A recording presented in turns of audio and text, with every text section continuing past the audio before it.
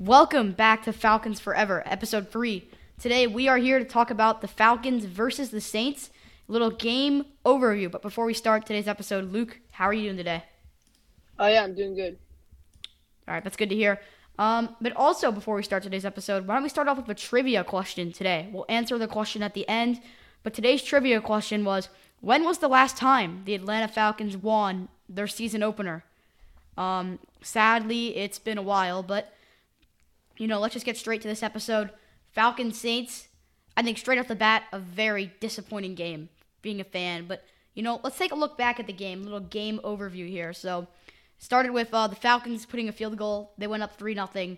Taysom Hill exploded for a run and then ran it in the end zone for a touchdown, 7-3 Saints. Then Patterson got some action, got a touchdown run, 10-7 Falcons. Falcons kicked 2 more field goals. 16-7 Falcons, halftime. Saints get a field goal, 16-10 Falcons. Mariota runs it in, 23-10 Falcons. And then another field goal, 26-10. And this is where things go downhill. And, we have the narrative of being chokers in the league, but this was just such an embarrassing loss. Saints get a touchdown, 2-point conversion, 26-18 Falcons. Saints get a stop, get the ball back, touchdown, 2-point conversion, 24-16. Actually, they get stopped on the conversion. Falcons hold. Saints get a field goal with 19 seconds left. They win the game, 27-26. Just an embarrassing game. Any initial thoughts, Luke? Oh, yeah, we just blew a lead, and we've done that so many times. Like, as you said, we have that narrative. We kind of, it just, fourth quarter, everything just kind of went downhill. Obviously, Cordarrelle Patterson, we had great rushing. Drake London, great, great first game. And it just, it just came down to us just like choking fourth quarter. And the Saints just, they just got a little bit of momentum and they just carried that on and just, it just wasn't pretty embarrassing game for the Falcons. Yeah. I agree. Like we said about Patterson, he had 120 yards, 5.5 average, and of course the touchdown. But 120 yards, that's a really solid game for Patterson. There were some question marks about his age, especially because he's getting older, but he still looks like a really cool gadget guy for the Falcons. But I would argue Taysom Hill was probably the better gadget guy in this game. Had 4 carries for 81 yards, but 20.2 average, and also had a touchdown, but he was really explosive. I would say one of the most painful aspects of this game was Michael Thomas. His first game off the injury. I love A.J. Terrell. He's one of my personal favorite players, one of the best corners in football, but man, he was absolutely torched by Michael Thomas. 2 key touchdowns that Thomas got. And, we love to make fun of him. Falcons, we call him Slant Boy. We know, make fun of him for being injured, for not being able to catch, but there's nothing we can say about that. He had an incredible game, and A.J. Terrell really crumbled in the fourth quarter. The entire defense crumbled. And I don't know what it is with us choking. Are we running out of gas? What's going on with this team? And I thought, new coach, new quarterback, new everything, but we're still the same chokers as we always were. That was a very tough game to watch. I love A.J. Terrell, but he played terrible when the game was on the line. You have anything to say? Oh, yeah, I thought that we had some pretty good pass rush, though. That's an upside, in my opinion. That was, one of my, key matchups, but the Falcons pass rush, 4 sacks. We put pressure on Jameis Winston. Obviously, before the fourth quarter, but when our defense started crumbling. But our pass rush was pretty good, and I feel like that's an upside, and that's something that we can carry into the Rams, which is going to be probably a tough game. But we'll get into that in a sec. But yeah. I agree. There were some upsides, some positives to look at. It was a pretty solid offensive game. Obviously, things went downhill. We choked, but we put up 26 points. I was not expecting that, especially in Mariota's first game. I have a lot more negatives than I'm ready to just list off, but also, Younghoe Koo looked fantastic. He still remains to be a great kicker. He hit a lot of field goals, especially when it mattered. 51, a lot of 50-yarders. I think he had I started him in fantasy, something like 15 fantasy points. He had a great game, but besides the fantasy aspect, he is a clutch guy. And this is week 1, where a lot of kickers were sloppy. Bengals, Steelers, those kickers missed a lot, but not Koo. I think Koo is a really solid kicker.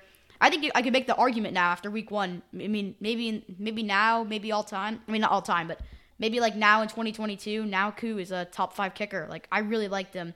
And you're right, the pass rush was solid. Arnold Ekabedi, I think, he got his first sack, which was really good to see. And they did get some takeaways, some clutch ones too. But there are a lot of question marks come out of this game, and I think we could discuss those next. So, yeah, you're right. There are definitely some positives.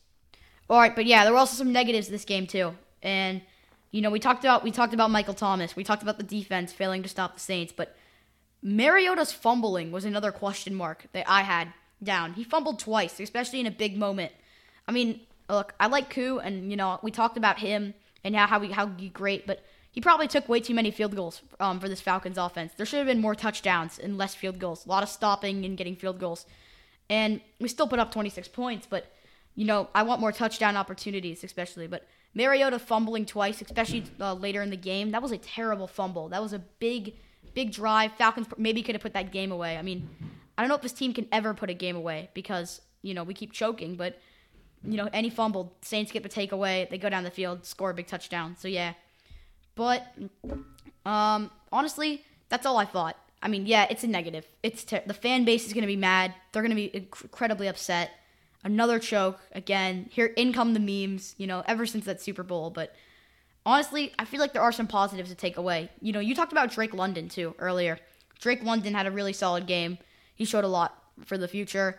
And, yeah, I mean, hopefully the positives lead toward a better future. But this was a pretty negative Week 1 game. Any final thoughts? Oh yeah.